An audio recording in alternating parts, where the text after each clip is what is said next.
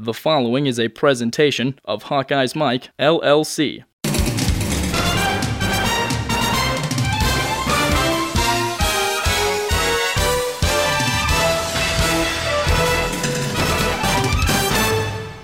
So here it is, second down. It's another 40-yard attempt for Holmgren. It's blocked again. The Hawkeyes did it again. And now there's no time on the clock. Iowa has won it, 17-16. And the ball goes beyond the line of scrimmage this time. No question about it, Tom Wormy. The Hawkeyes yet again, 2 times in a row, come up with a giant play from their front on defense, saving the game and possibly saving the season for the Hawkeyes. The emotions of both sidelines, the pageantry of Kinnick Stadium, the heartbreak of college football. Absolutely unbelievable. The Hawkeyes do it again. Hello, Hawkeye fans. This is John Patchett, and welcome to the football show from HawkeyesMike.com. The Iowa State game highlights are courtesy of the Big Ten Network with Tom Wormy, Anthony Herron, and Elizabeth Moreau. A very nice job calling an extremely exciting college football game with one of the most bizarre endings you will ever witness. We very much appreciate it and thank them. These football programs come to you following every game during the entire season. You'll have the chance to hear Marv Cook's thoughts, Pat Hardy's opinions. You'll hear from the opposing coaches in this coming Saturday's game, Kirk Ferentz and Paul Rhodes, and we'll take a look at the Big Ten Conference. We'll also preview the Iowa State game. Also this week, we will feature legendary Iowa head coach Hayden Fry and former Iowa star and current NFL scout Silas McKinney. And during the course of the season, we hope to hear from you, the Iowa fans. We invite you to share your comments each week by calling 866-74-HAWKS. This is a 40-yard field goal. Holmgren has connected twice from 39, once from 34 yards away. Blocked by the Hawkeyes. 1 second left on the clock, 17-16. That's a moment right there that can swing and just shake the grounds of the Big Ten Conference either way. You know Norm Parker is just elated right now with the fact that one of his young defensive linemen is able to keep his ears pinned back and step up to make a blocked field goal to save any chances the Hawkeyes have of wanting to remain in the national rankings and keep their season on an upward arc as opposed to what could have happened if that field goal was made. By rule, it was a legal kicking play. The ball never crossed the line of scrimmage. It was recovered by the kicking team behind the line of scrimmage. The player was down, therefore the clock stops. It will start on the snap, second down.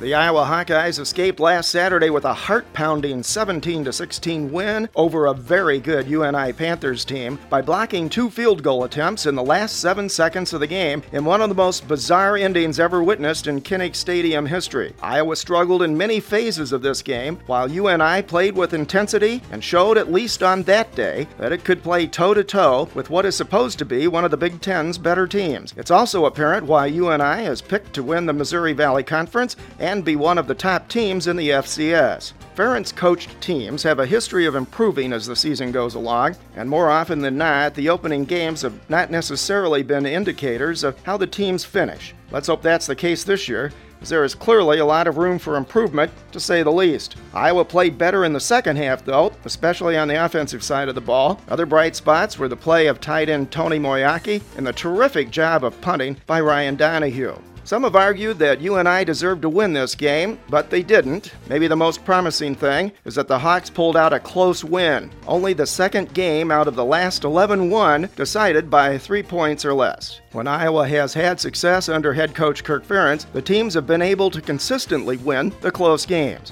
And the Hawks dropped out of the national rankings. Again, under Ferentz, Iowa always seems to be a little tougher, playing with a chip on their shoulders. This game also marked the debut of Iowa's new field turf. It looks great, and no one seemed to have any problems with footing throughout the game. Players seem to like the turf. That, too, is a big improvement over Iowa's old natural grass field. This was the 15th game in the series. Iowa now leads 14-1. It was the 71st win for Ferentz as Iowa head coach, who's in his 11th year. UNI's Mark Farley is coaching his 9th year as head man at UNI. He has won a whopping 72% of his games, but he's now 0-2 against the Hawks.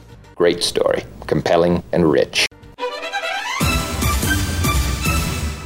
HawkeyesMike.com. It's sports talk radio on the internet, just for you, the Iowa fan. All sports, all Hawks, all the time. A quick review of game notes and key stats is brought to you by Prefen's Botanicals Hand Sanitizer, the revolutionary new hand sanitizer that kills bacteria, viruses, and fungi for up to 24 hours with just a single application. To learn more, go to www.prefensbotanicals.com. Prefens is now the hand sanitizer used by the Iowa football team, the men's and women's basketball teams, and the defending NCAA champion Iowa Hawkeyes wrestling team. Iowa once again won the toss and elected to receive. Iowa has started on offense now in 103 of its last 118 contests. The Hawks scored a field goal, Daniel Murray, 39 yards on its opening possession. Iowa last season scored on its first possession in 7 of 13 games, including 6 touchdowns. Northern Iowa did not score on its first possession. Iowa now has not allowed the opponent to score on its first drive in 14 consecutive games. Seeing their first career action for the Hawks last Saturday were redshirt freshmen Greg Castillo, Jeff Brinson, Adam Robinson, Jason White, and Jack Swanson, and true fresh Micah Hyde, Brandon Wager, and Keenan Davis. Iowa QB Ricky Stanzi, a junior, surpassed the 2,000 career passing yard mark by going 22 of 34 against UNI for 242 yards and 1 TD. In the second half, Stanzi really shined, completing 16 of 21 for 179 yards and the touchdown. Senior tight end Tony Moeaki, preseason candidate for the John Mackey Award, had a 6-yard scoring reception in the fourth period. Moeaki ended the game in great fashion with a game and career high 10 receptions for 83 yards. On the defensive side of the ball, Brett Greenwood and Pat Angerer led the Hawks with 12 tackles each. Key team statistics in the Iowa-UNI game. Iowa had 19 first downs compared to UNI's 18. Rushing yards, neither team sparkled really. The Hawks had 87, UNI 84. Passing yards, the Panthers led that category, 270 to 242.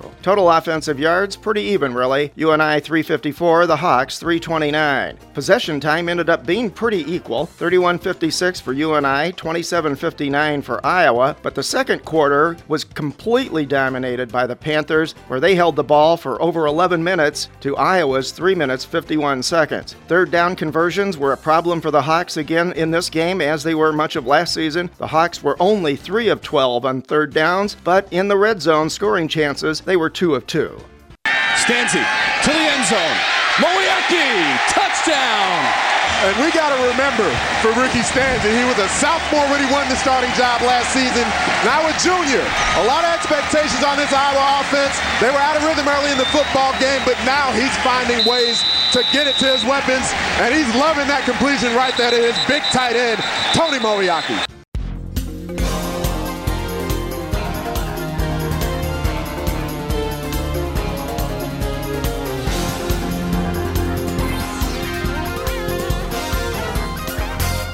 Time now to hear from the opposing head coaches in this coming Saturday's game, Iowa versus Iowa State. First up, Iowa head coach Kirk Ferentz talks about the Iowa State game.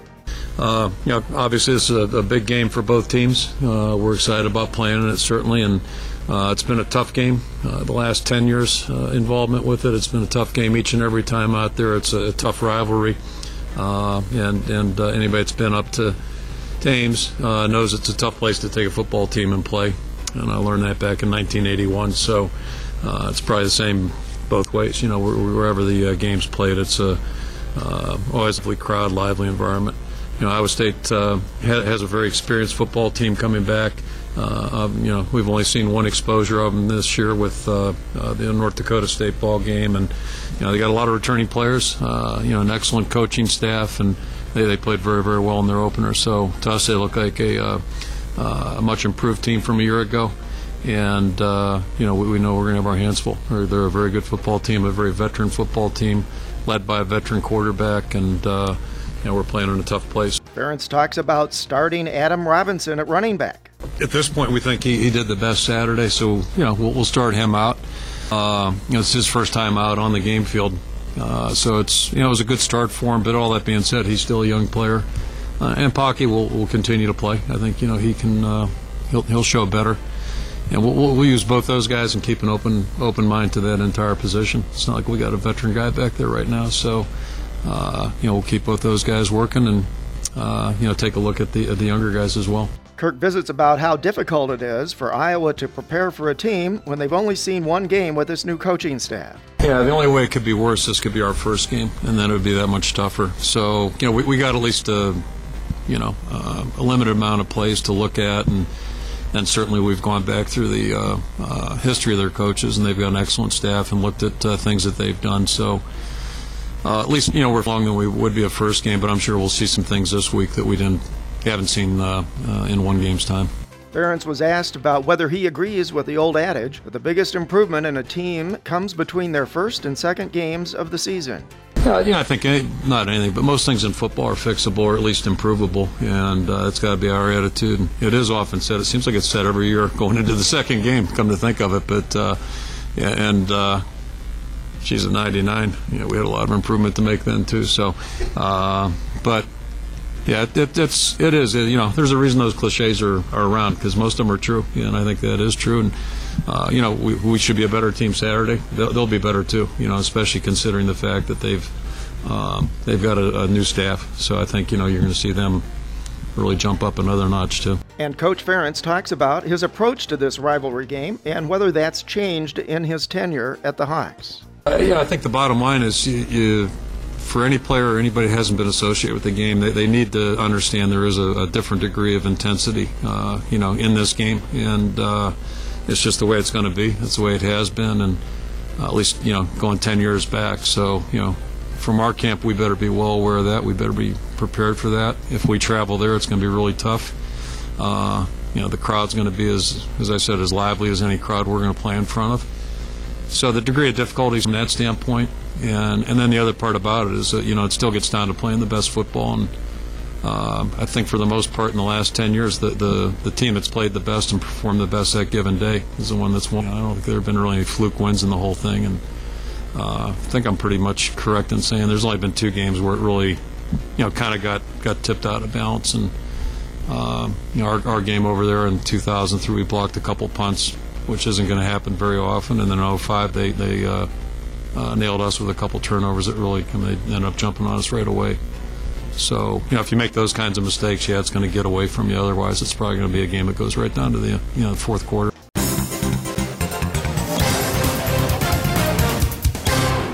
New Iowa State head coach Paul Rhodes was asked about the rivalry and how the Iowa-Iowa State game ranks. It's right at the very top, and I think probably because it's my home state. So being a part of a rivalry is always special. But when you grow up as a part of it, where this week becomes, cardinal and gold and black and gold, and everywhere, and whether you're in the grocery store or at the water and trough, you're going to hear about this game. Everybody's got an opinion. Everybody's got a deciding vote on who they think is going to come through. So this game is special. It's a different kind of rivalry it's competitively friendly, I guess is a good way of putting it. Some of those others, there's hate involved in those games, and the spirit of the state is shown in this game. People enjoy the game. They know there's going to be a winner or a loser, but they move on after that. I think it's one of the things that makes it such a great rivalry across the nation. Rhodes talks about the advantages of having 8 days to prepare for the Hawks. Well, the first advantage is normally on a Sunday, we would have spent a bulk of our day, first of all, reviewing the game films of the game before, and then putting that game to bed, so to speak, with our football team, leaving very little time for preparation on the next opponent.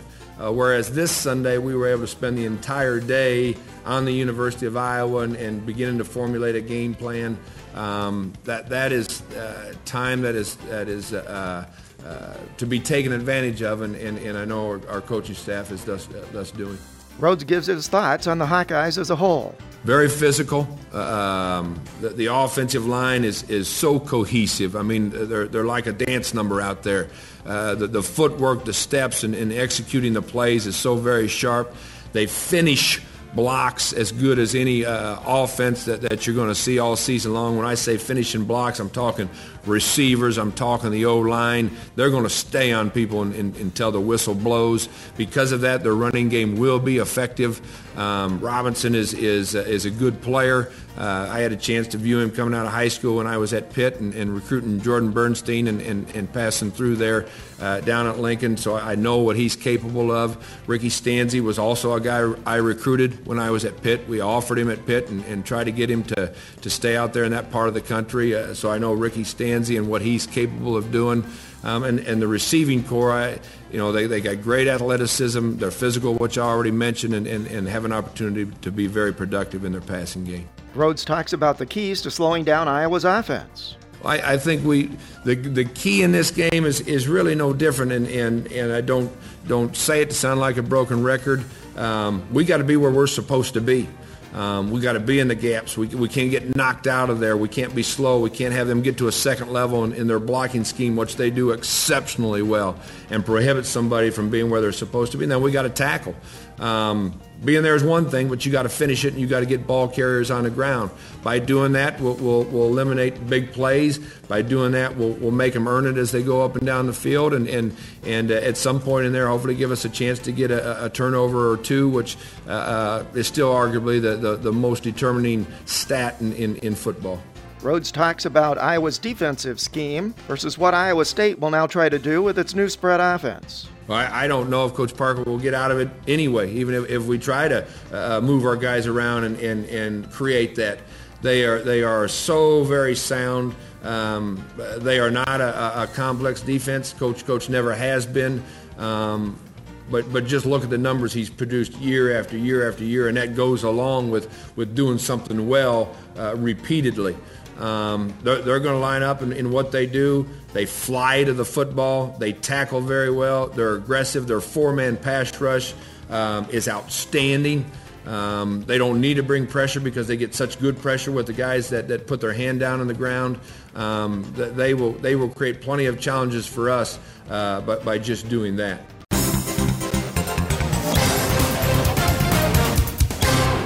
Call in and express your opinions about the Hawks. To make your voice heard on HawkeyesMike.com, call toll-free 866-74-HAWKS and join our guest experts on weekly podcasts.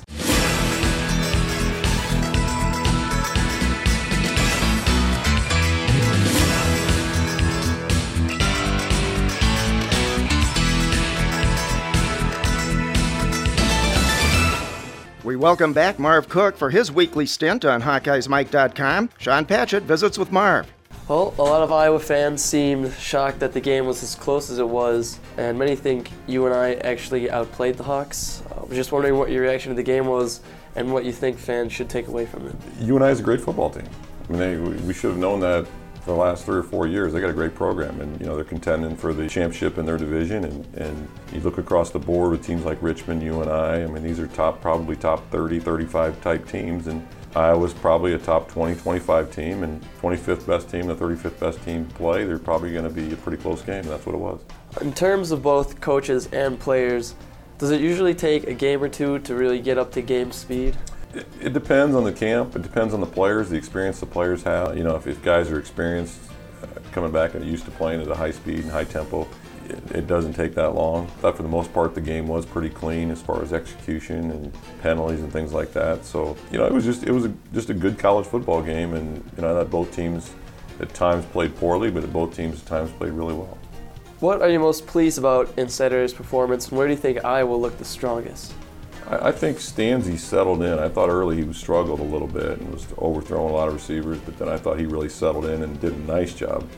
Made some big-time throws when Iowa needed third down conversions and to score points and stuff. So I thought he did a great job. Defensively, facing a really strong UNI offense to hold them to the point total that they had was a pretty impressive job. And it's just they found a way to win. That's the greatest thing is they could have easily folded the 10 at different times, and even at the end, they found a way to win the game.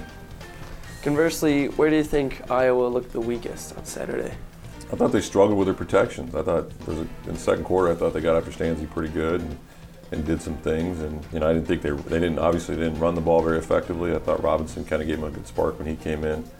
A little change of pace, but there's a lot of things they need to clean up, obviously. But I thought defensively we were pretty strong at times and shown signs that we can be a pretty good football team.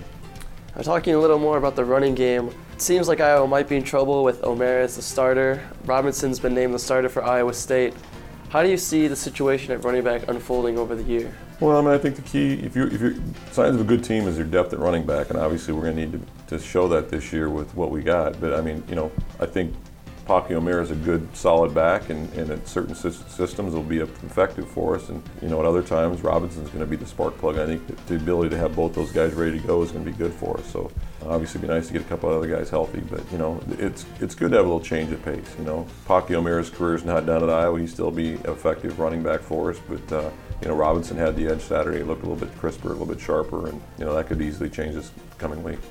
It looks like we're going to have an abundance of weapons at the wide receiver position, maybe the deepest Iowa has been in a long time. Can you talk about their play, about Marvin McNutt's debut, and maybe why DJK isn't getting as much playing time? Well, I think it's, a lot of things play into that. It's route running, it's running the right depth, the discipline, the timing, all that stuff. But then just the ability to make a play. But yeah, Marvin McNutt, obviously making the transition from quarterback to receiver was a work in progress. There's going to be great things that happen with it. There's going to be some bad things that happen with it. But I really just felt like Stanzi did a good job of settling in and then making some big time throws when we needed it. They made some catches when we needed it. Obviously for me the big game changer was Tony Moriaki. There's what we've been expecting for the last 4 years since he's come on campus, and that's the type of game that he has to have if we're going to be effective this season.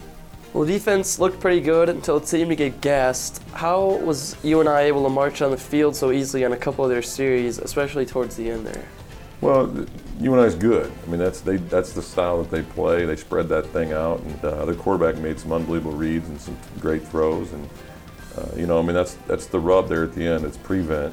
You're playing prevent. You can't give up a touchdown, and they were able to make it 10, 15-yard increments there to get down for the last field goal. But for the most part, I thought they did a good job of holding a pretty potent offense intact. That running back's pretty good. God forbid that we're lucky that they had 3 or 4 players suspended last week. I think that was their third string running back. I think can't imagine what the first and second string guys were like. But that being the case, I thought defensively for the most part did a really good job of keeping them out of the end zone. Can you talk about the special teams play at all? And Donahue really looked terrific on Saturday. Yeah, the punting was huge at times. It looked like the wind was a factor at certain times in the game, and obviously changing the field possession is huge for our defense, giving them the long field, and Donahue did a good job. Murray was solid with his kickoffs and obviously missed the one field goal. I think for the most part that's going to be a definite strong suit for the Iowa team this year. Well, of course, it was Fry Fest this past weekend, yeah. Hayden Fry being honored. Can you tell us one or two of your favorite Coach Fry moments? Just the first time of being able to meet him, and from the time I was a freshman in high school, wanted to play for the University of Iowa, and then actually to have him, visit with my mom about the opportunity to play football at Iowa, and then to actually meet him was a great thrill. And a couple times during the course of my career, one time in Kinnick we were practicing with the simulated crowd noise with the radio speakers blaring, and it was pretty annoying. It was pretty loud and annoying, and we were actually, playing the game basically with running plays in, and I made the comment that, boy, it was pretty loud and pretty bothersome. And he looked at me and said, "Don't worry about things you can't control, Marv." And I knew that was a great point, especially in athletics or in life. Just don't worry about the things you can't control. Just worry about the things you can control. And, for me, he was a guy that gave me an opportunity to fulfill a lifelong dream, and that was to play football at the University of Iowa. He gave that to me, and for that I'll be forever indebted to him. Well, moving on to next week, what do you expect to see in the Iowa State game? What are your keys to the game? And what's the number one thing fans should be looking for this week? Well, I think you got to realize that UNI is a better football team than Iowa State right now. And Iowa State with the new coach, Coach Rhodes, is going to do a great job. I think he's the right fit there, and he's going to. But it's just going to take time. They got a completely new system offensively, defensively. They do have experienced players in key positions. Arnott's obviously experienced quarterback, and they've got talent, but it's a new system to them. It's going to take them another 4 or 5 weeks to settle into that system.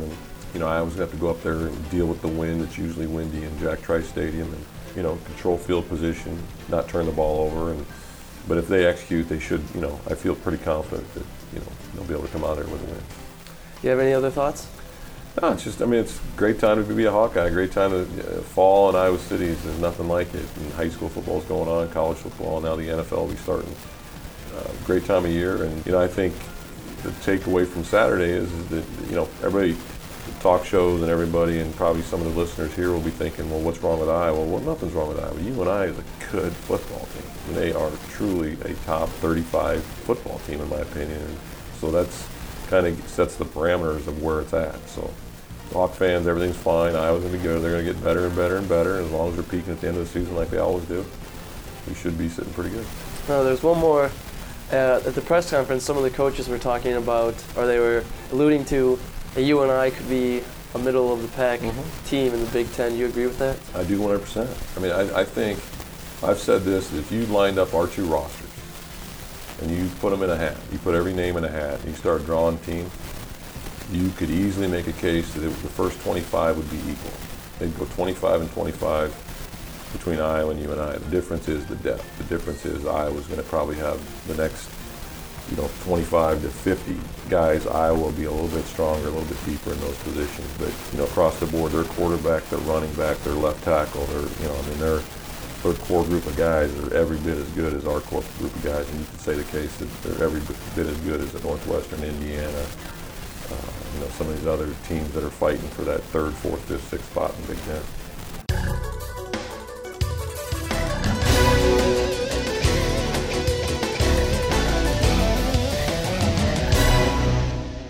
Going into Week 2 of the 2009 season, Big Ten teams are coming off a 10-1 record. It's the 5th consecutive season the Big Ten teams have produced a non-conference week with at least 10 victories. The second weekend of non-conference action will be tougher, though, featuring 7 opponents that appeared in bowl games last year and 4 that received votes in the preseason polls. One of the highlights last weekend was Iowa's blocking of 2 different field goal attempts on consecutive plays. In doing so, the Hawks became the first team in NCAA history to block field goals on back-to-back plays and just the 4th school to block 2 field goals in the same quarter. This Saturday, Minnesota debuts its new on-campus stadium, marking the first time since 1981 the Gophers games have been played on campus. TCF Bank Stadium is the first Big Ten stadium built in nearly 50 years. The Penn State and Indiana stadiums were both constructed in 1960.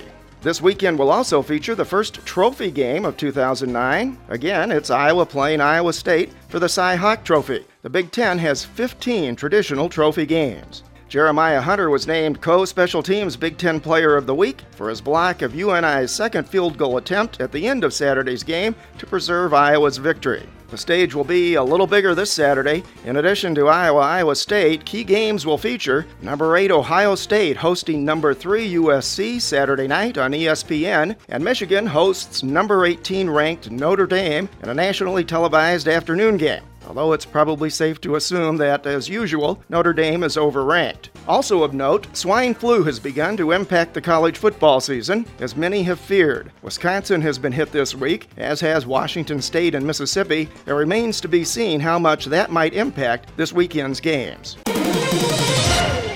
Hawkeye's Mike is always interested in and encourages listener feedback. Help make us better. Please provide us with your comments and suggestions for programs, guests, and topics by emailing feedback@hawkeyesmike.com or by calling toll-free 866-74-HAWKS. We welcome back Pat Hardy. You can read Pat's articles in the Iowa City Press-Citizen and on Hawk Central. Sean Patchett talks with Pat about the UNI game and the upcoming Iowa State game. A narrow escape for the Hawks on Saturday, an unbelievable ending. What are your overall impressions? Oh, I guess to be honest with you, I was a little disappointed in the way Iowa came out. It kind of reminded me of an Iowa State game where the other team just seemed so much more intense and so much more focused and so much more energized, and I just was surprised that the game was that competitive from a physical standpoint. I know UNI is really good, but maybe I need to start accepting the fact that the division, the football championship division that they compete in, maybe that has narrowed the gap a little bit because of the 85 scholarship limitation, but Iowa just had a lot of breakdowns, just looked flat, and they just, like I said, it just reminded me of an Iowa State game.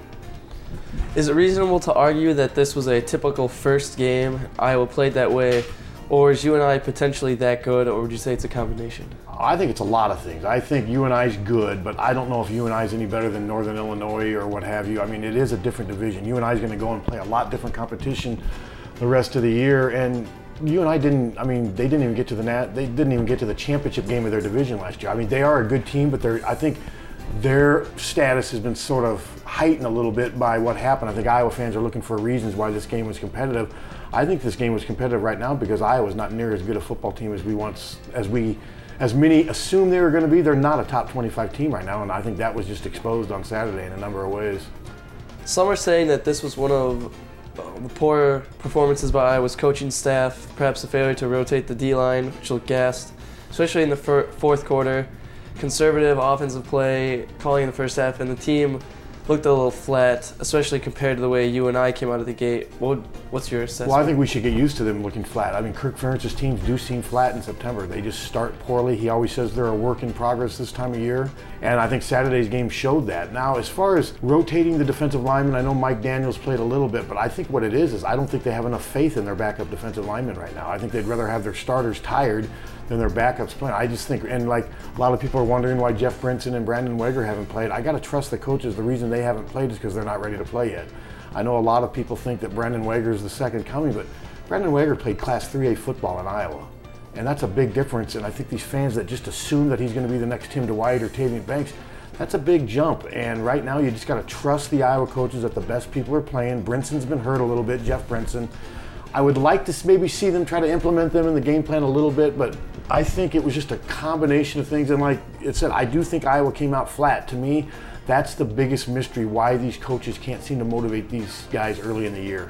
Well, maybe a little early to call on Mr. Optimist and Mr. Pessimist, but looking at both sides of the coin, what looked best to you, and conversely, what was most troubling? Mr. Optimist, Amari Spave's play at cornerback, and Ryan Donahue as a punter. He's as good as any punter in the country. I thought Jeremiah Hunter had a pretty good game too as a linebacker, and I thought Stanzi in the second half played good, but the problem is it's like he's a Dr. Jekyll, Mr. Hyde. As good as he was in the second half, he was just as bad in the first half. But to me, Spave and Jeremiah Hunter and Ryan Donahue, the punter, were the three guys that stood out. And Adam Robinson at times I thought played okay. Once he's just got to be more patient, wait for those holes to develop. That was one thing with Sean Green that gets overlooked. Sean was very patient. He had great vision, and he knew how to wait for the holes to develop. But as far as pessimist, I mean, where do you want me to start? I mean, I thought the offensive line looked horrible at times. The defensive line did not get much of a pass rush. I thought the linebackers were just getting smoked on a lot of short pass plays, and I thought Carlos Anderson, if I had $1 for every guy he made miss tackles, I wouldn't have to keep working. I mean, he just was by far the most elusive runner. That's what probably concerned me the most, with Packy starting at running back, Packy O'Mara starting at running back. It makes me wonder just about their talent and depth at running back. If he's the best right now, it can't just all be because he knows the system and he's been there longer. And let's face it, he looked slow. I mean, he looked really slow. There's a reason he was a walk-on. There's a reason nobody else recruited him. But my question is, how can he be the best running back at this program right now? I mean, Jewell, that's a big loss. I admit losing Jewell was a big loss, but I still think Packy would have played some. The situation at running back to me is pretty alarming because I'm not sure. I think last year's team was so successful because Sean Green was a freak, and now this year they've got this great offensive line, but I mean, you've got to have a good runner too. You've written a column this week about Adam Robinson getting the start at running back. Can you talk about that a little bit? Well, I mean, he was more explosive than Packy. He actually made something happen, and more importantly, he didn't fumble. Packy pretty much sealed his fate when he fumbled on his first carry of the second half. They're just not going to deal with turnovers at any stage of the season, but especially now for a guy trying to win a position. So I think Adam Robinson showed a burst, and I think as the second half progressed, he kind of figured out this zone blocking scheme. You got to be patient. He missed his lane a couple times in the first half, but I think in the second half he got better, and he ran for almost 50 yards in that second half. But he's going to have to show it again this Saturday, and he's going to have to protect the football. That's the thing that's hurt Iowa over there in Ames at times, is turnovers and what have you. And in a series as close as this series is, turnovers often decide the outcome.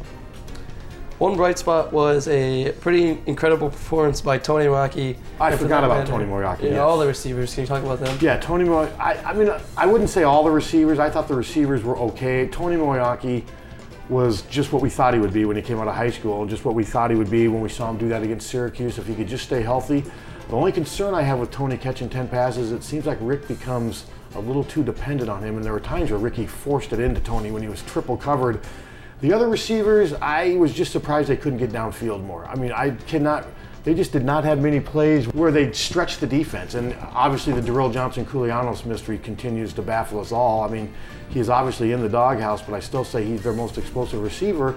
And I guess if you're trying to send him a message, I don't know why the message all of a sudden was canceled there for a couple series in the fourth quarter when they needed a first down. It just seems like it defeats the purpose to sit the guy on the bench and then boom, when you need him in there for something, he comes in and plays and then you take him right back out. I would put Moyaki, Ryan Donahue, Jeremiah Hunter, the four guys that really, Spivey. Those four guys stood out. Tony Moyaki did just what I thought he would do. Stanzi's mixed bag of an issue with inconsistent, if not poor, offensive line performance. I don't want to blame it all on the offensive line. The offensive line wasn't forcing him to throw the balls into triple coverage, and he did get sacked on that play where he fumbled, but a lot of quarterbacks get sacked without fumbling the ball. Stanzi, sometimes he has a tendency to just collapse like a deck of cards in the pocket. I thought that was going to be maybe not so much of an issue this year because he's about 20 pounds heavier, but he still has a lot of issues in the pocket. His pocket presence, to me, leaves a lot to be desired still, and he still forces receivers. And I'm beginning to wonder if this is just who he is. He's an okay quarterback, but right now we need to see if he can take that next jump to the next level. And we didn't see it Saturday, but I'm beginning to wonder if just inconsistency is just part of who he is. Iowa looked like it had split personalities on defense. Very good for stretches, then gassed and not so good, especially against UNI's multiple offensive formations.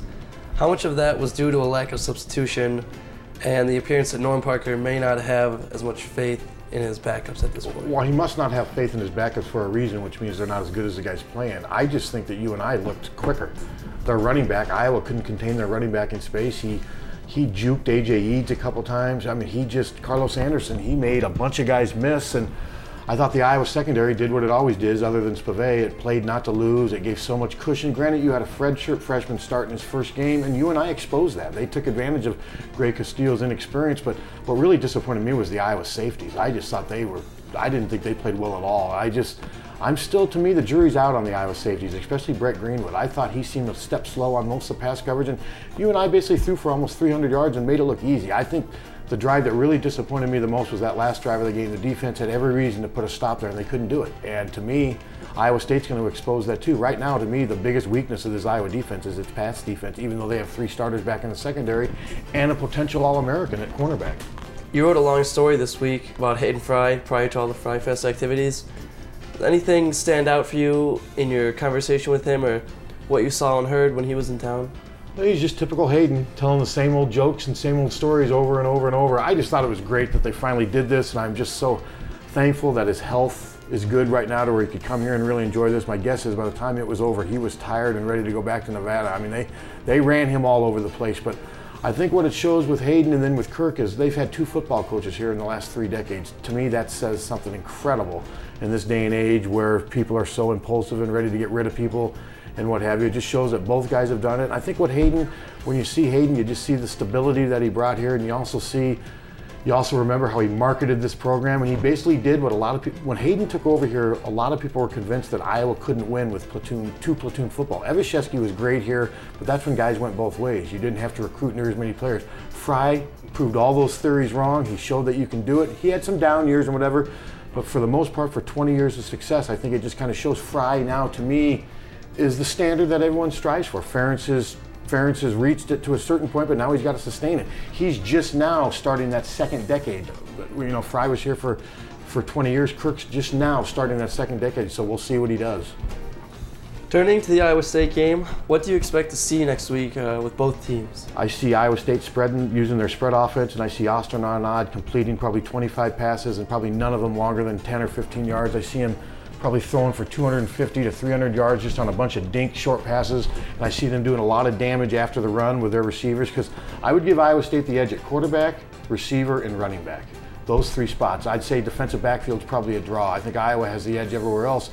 But at home, the tradition that Iowa State has of beating Iowa at home, I don't think the intimidation factor is a joke now. That's not a factor anymore. I just see them dinking the ball all over the place and kind of doing what Purdue did to Iowa back with the Drew Breeses and what have you. Granted, I don't think the offense will be as smooth, but I think Iowa's going to have to score at least 3 touchdowns to win this game. I see Iowa coming out, trying to run the ball, And if they can't run the ball early and they get behind, then I see they're going to be in real trouble because I just don't think this offense right now is set up to play catch-up football. Francis has been asked on a number of occasions about whether he agrees that most improvement in a season always comes between the first two games. What do you think about that? Well, I used to believe that until last year. I mean, I think Iowa's most improvement came, between games 6 and 7. I mean, they were 3-3. And with Iowa, I think they destroy that theory because they just don't play well in September. I mean, they just have never played well. Arizona State game, that was in September. The losses to Iowa State, Ferentz is 4-6 against Iowa State. Those losses have all been in September other than the one in 2001. I just think that for some reason, they're a work in progress and they start slowly, and I just really can't put a finger on it. We always seem to have questions about the amount of emphasis Iowa puts on this game compared to Iowa State. Kirk seemed to go out of his way this week to talk about the rivalry and the importance of this game. I think that's still the Hayden Fry hangover. Hayden Fry used to always say that Iowa State put way too much emphasis on the game, and it was easy for Fry to say that stuff when he was winning 15 games in a row. I don't think Iowa State puts any more emphasis on this game. I just think that Iowa fans need an explanation for why a team that's perceived to be better almost every year can't dominate this series, and to me, that's the theory that they've kind of clinged to. Well, what are your keys to the game, and what's your prediction? My keys to the game are that Iowa needs to be able to establish its running game really early so then they can do play action with Ricky. If they can't do play action, I think it's going to be a long day. I know the bend and don't break philosophy is going to be very apparent on Saturday. They're just going to have to not fall behind early. And right now, I've got Iowa State winning a close game, 20-17. That's my gut feeling right now. I can't believe I'm saying that, but look at 05, look at 07, look at 05 coming off a 10-4, 10-2 season. Drew Tate, the reigning Big Ten Offensive Player of the Year. Iowa State was very mediocre that year and they killed them. So yeah, right now I've got Iowa State winning 20-17. Any other thoughts? I hope I'm wrong. 2nd and 4.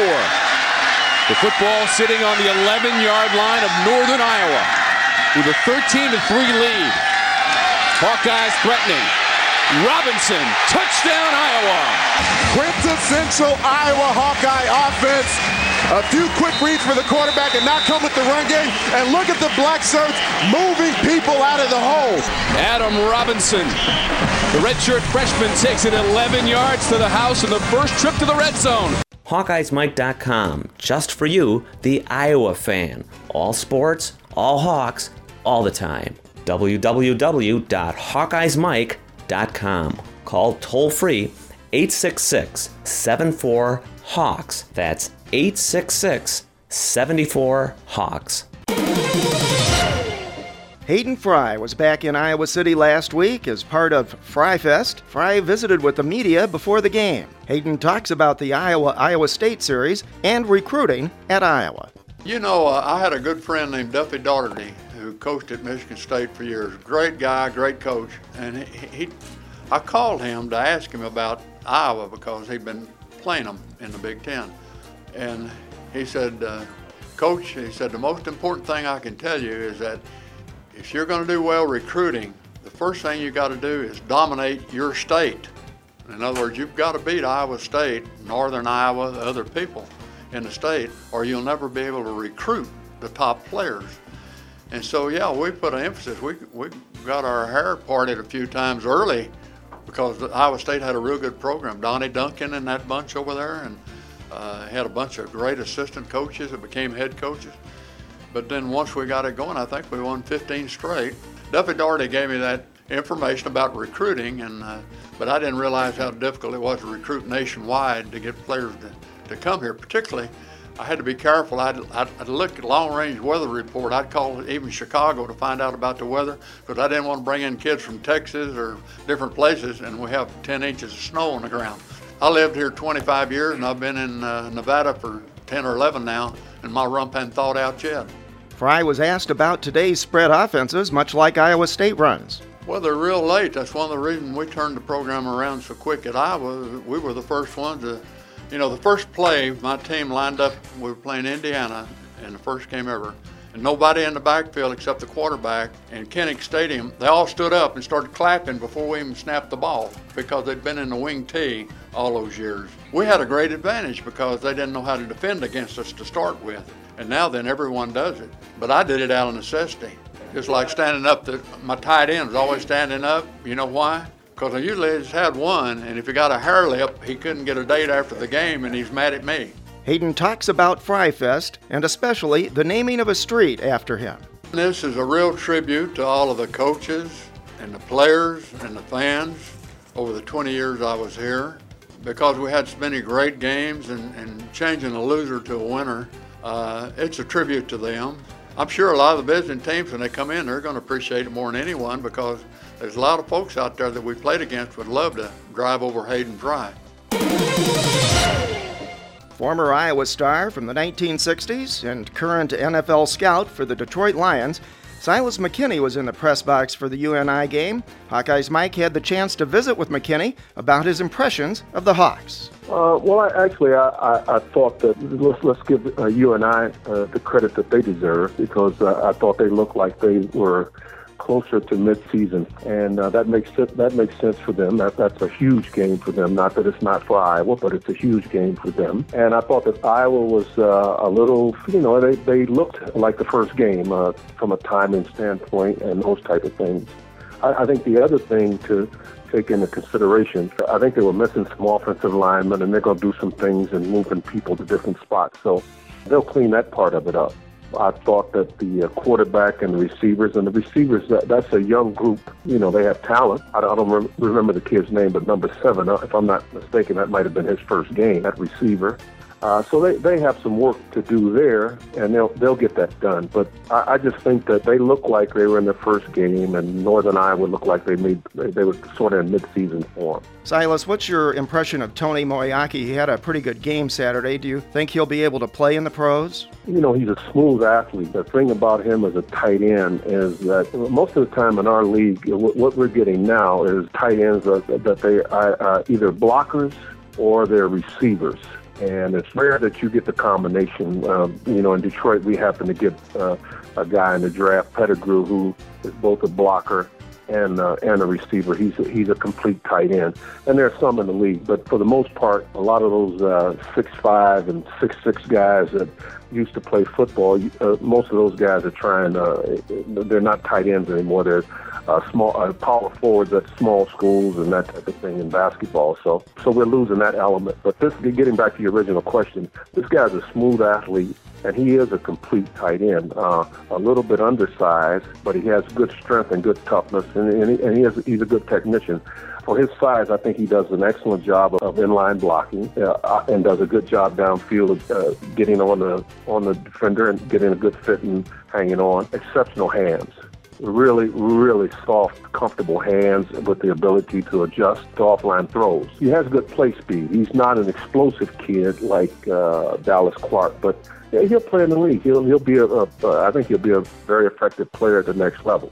He just needs to take care of his business at the level that he's at right now. Given the old adage that teams improve the most between their first and second games, what can Iowa fans reasonably expect in terms of improvement this week against Iowa State in Ames? They certainly have some areas to work on, and not that they didn't expect to have those areas to work on, because they're young at some spots. If you look at their defense, I think that defense is going to be pretty good. They have, if I'm not mistaken, all of their defensive linemen for the most part are underclassmen, so they'll get better as the season goes along. I thought the linebackers did a good job. Secondary guys will be fine, but again, it all starts up front. Once they get, those guys get a little more seasoning, then it'll make a difference for the back end of the defense. Offensively, I just think that, again, number 60, he didn't play, and I think that makes a difference. So they might do some moving, along that offensive line. But again, those guys, you have number 78, who he didn't play last year, if I'm not mistaken. So that's his first game back. So a lot of these guys, they just don't have any skins on the wall, so to speak. So they have to earn them on the way on this season. So I think they'll come together. I was impressed with the running backs. Those guys run hard. They have good quickness, good toughness. Again, the quarterback and the receivers, they'll work better together. And I thought their timing was off a little bit, and that happens. It's obviously early in the season, but have you seen enough yet to have a sense of what's reasonable in terms of expectations for this team? I think it's early, but when you watch, they do have some nice pieces, and I mean that's the thing. I don't see a glaring hole anywhere. You know, you lost Sean Green, and you thought that would be an issue, but you know, these guys, you know, it might be by committee, but these guys did a good job last week. And they'll get better. Again, they'll get better because the offensive line will get better. You know, the quarterback, this is his second year starting, I guess, and he'll be fine. You know, he'll be fine. The quarterback and the receivers, they'll get on the same page. I look for them to do well. I look for them to continue to improve. I'm not as familiar as I have been in the past with the Big Ten from top to bottom because I was working out west last year. But hey, I like my Hawkeyes.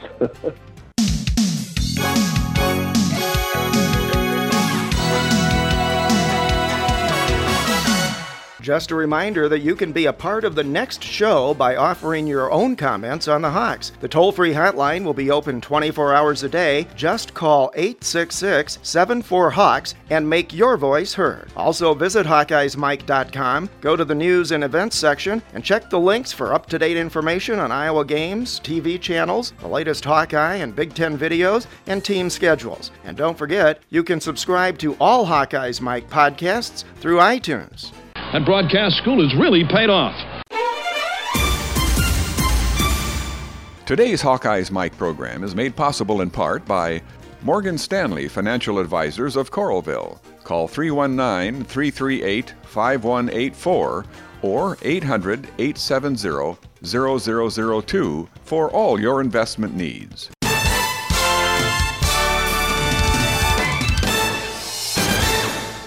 Iowa travels to Iowa State this Saturday in the annual in-state rivalry game where the winner takes away the Cy-Hawk Trophy. While Iowa hung on to beat UNI last Saturday, Iowa State handled North Dakota State in its opener on Thursday night last week, which also means the Cyclones have had a full 8 days to prepare for the Hawks. This will be the 57th game in this series, which Iowa now leads 37-19. The Hawks have won 4 of the last 6, but the Cyclones have come out on top in 4 of the last 5 played at Jack Trice Stadium. This will also be the first game in this rivalry for new head coach at Iowa State, Paul Rhodes, although he was on the sidelines for 5 seasons as an assistant under Dan McCarney. Iowa gets some stability and experience back in its offensive line with the return of Kyle Callaway from suspension and Julian Vandervelde from injury, and that could be very important. Redshirt freshman Adam Robinson gets his first start at running back for the Hawks. He showed flashes in the second half against UNI, and interestingly enough, he also becomes the first Des Moines native to start at that position for Iowa in 4 decades. These games are always hard to predict, regardless of the team's records. Home teams have tended to dominate in recent years. Neither team has scored a touchdown in the first half in the last 2 meetings, and it seems like these games often come down to special teams play. Iowa State has installed a new wide-open spread offense, typically using 4 or 5 wide receivers. And as Hawk fans well know, especially without a consistent pass rush up front, these offenses often cause fits for Iowa's defense. One interesting fact, the 2 defensive coordinators in this game, Iowa's Norm Parker and Iowa State's Wally Burnham, are the oldest defensive coordinators in their respective conferences, and they both are pretty much old school. I really don't have a prediction for this game. I do expect to see substantial improvement for Iowa. Whether it's enough to win, I just don't know. You can expect the Cyclones to show considerable improvement as well. Oddly enough, I think the outcome of this game may hinge on Norm Parker's substitution patterns throughout the game. He probably needs to substitute liberally from early on until the finish. Otherwise, as we saw in the UNI game where he did not substitute very much, the Iowa defense may very well be gassed late and likely vulnerable to Iowa State's wide-open attack. That's my key to the game. My advice to you, start drinking heavily. What a finish here at Niall Kinnick Stadium. Unbelievable as the Hawkeyes win it 17-16. They block 2 field goal attempts in the final seconds of the game. They are winners 17-16. Unbelievable, Anthony. Tom, I cannot imagine what's going on in these coaches' heads right now, but the Hawkeyes come out with a victory and an opportunity to keep their season going. Our thanks once again to the Big Ten Network for the game highlights. Once again, another nice job of capturing the excitement at Kinnick for one of the strangest endings you will ever see. And thanks to our regular contributors, Marv Cook and Pat Hardy. This week's special thanks also go to Hayden Fry and Silas McKinney. We hope you've enjoyed this Hawkeyes Mike podcast, that you'll come back for more, and that you'll participate by phoning and making your own voice heard. Call 866-74-HAWKS. It's all Hawkeyes, all the time, on HawkeyesMike.com, for Iowa fans, by Iowa fans. Nice work, everyone. Sharp broadcast. Really good. Everyone on the floor as well. Really a lot of hustle. I liked it.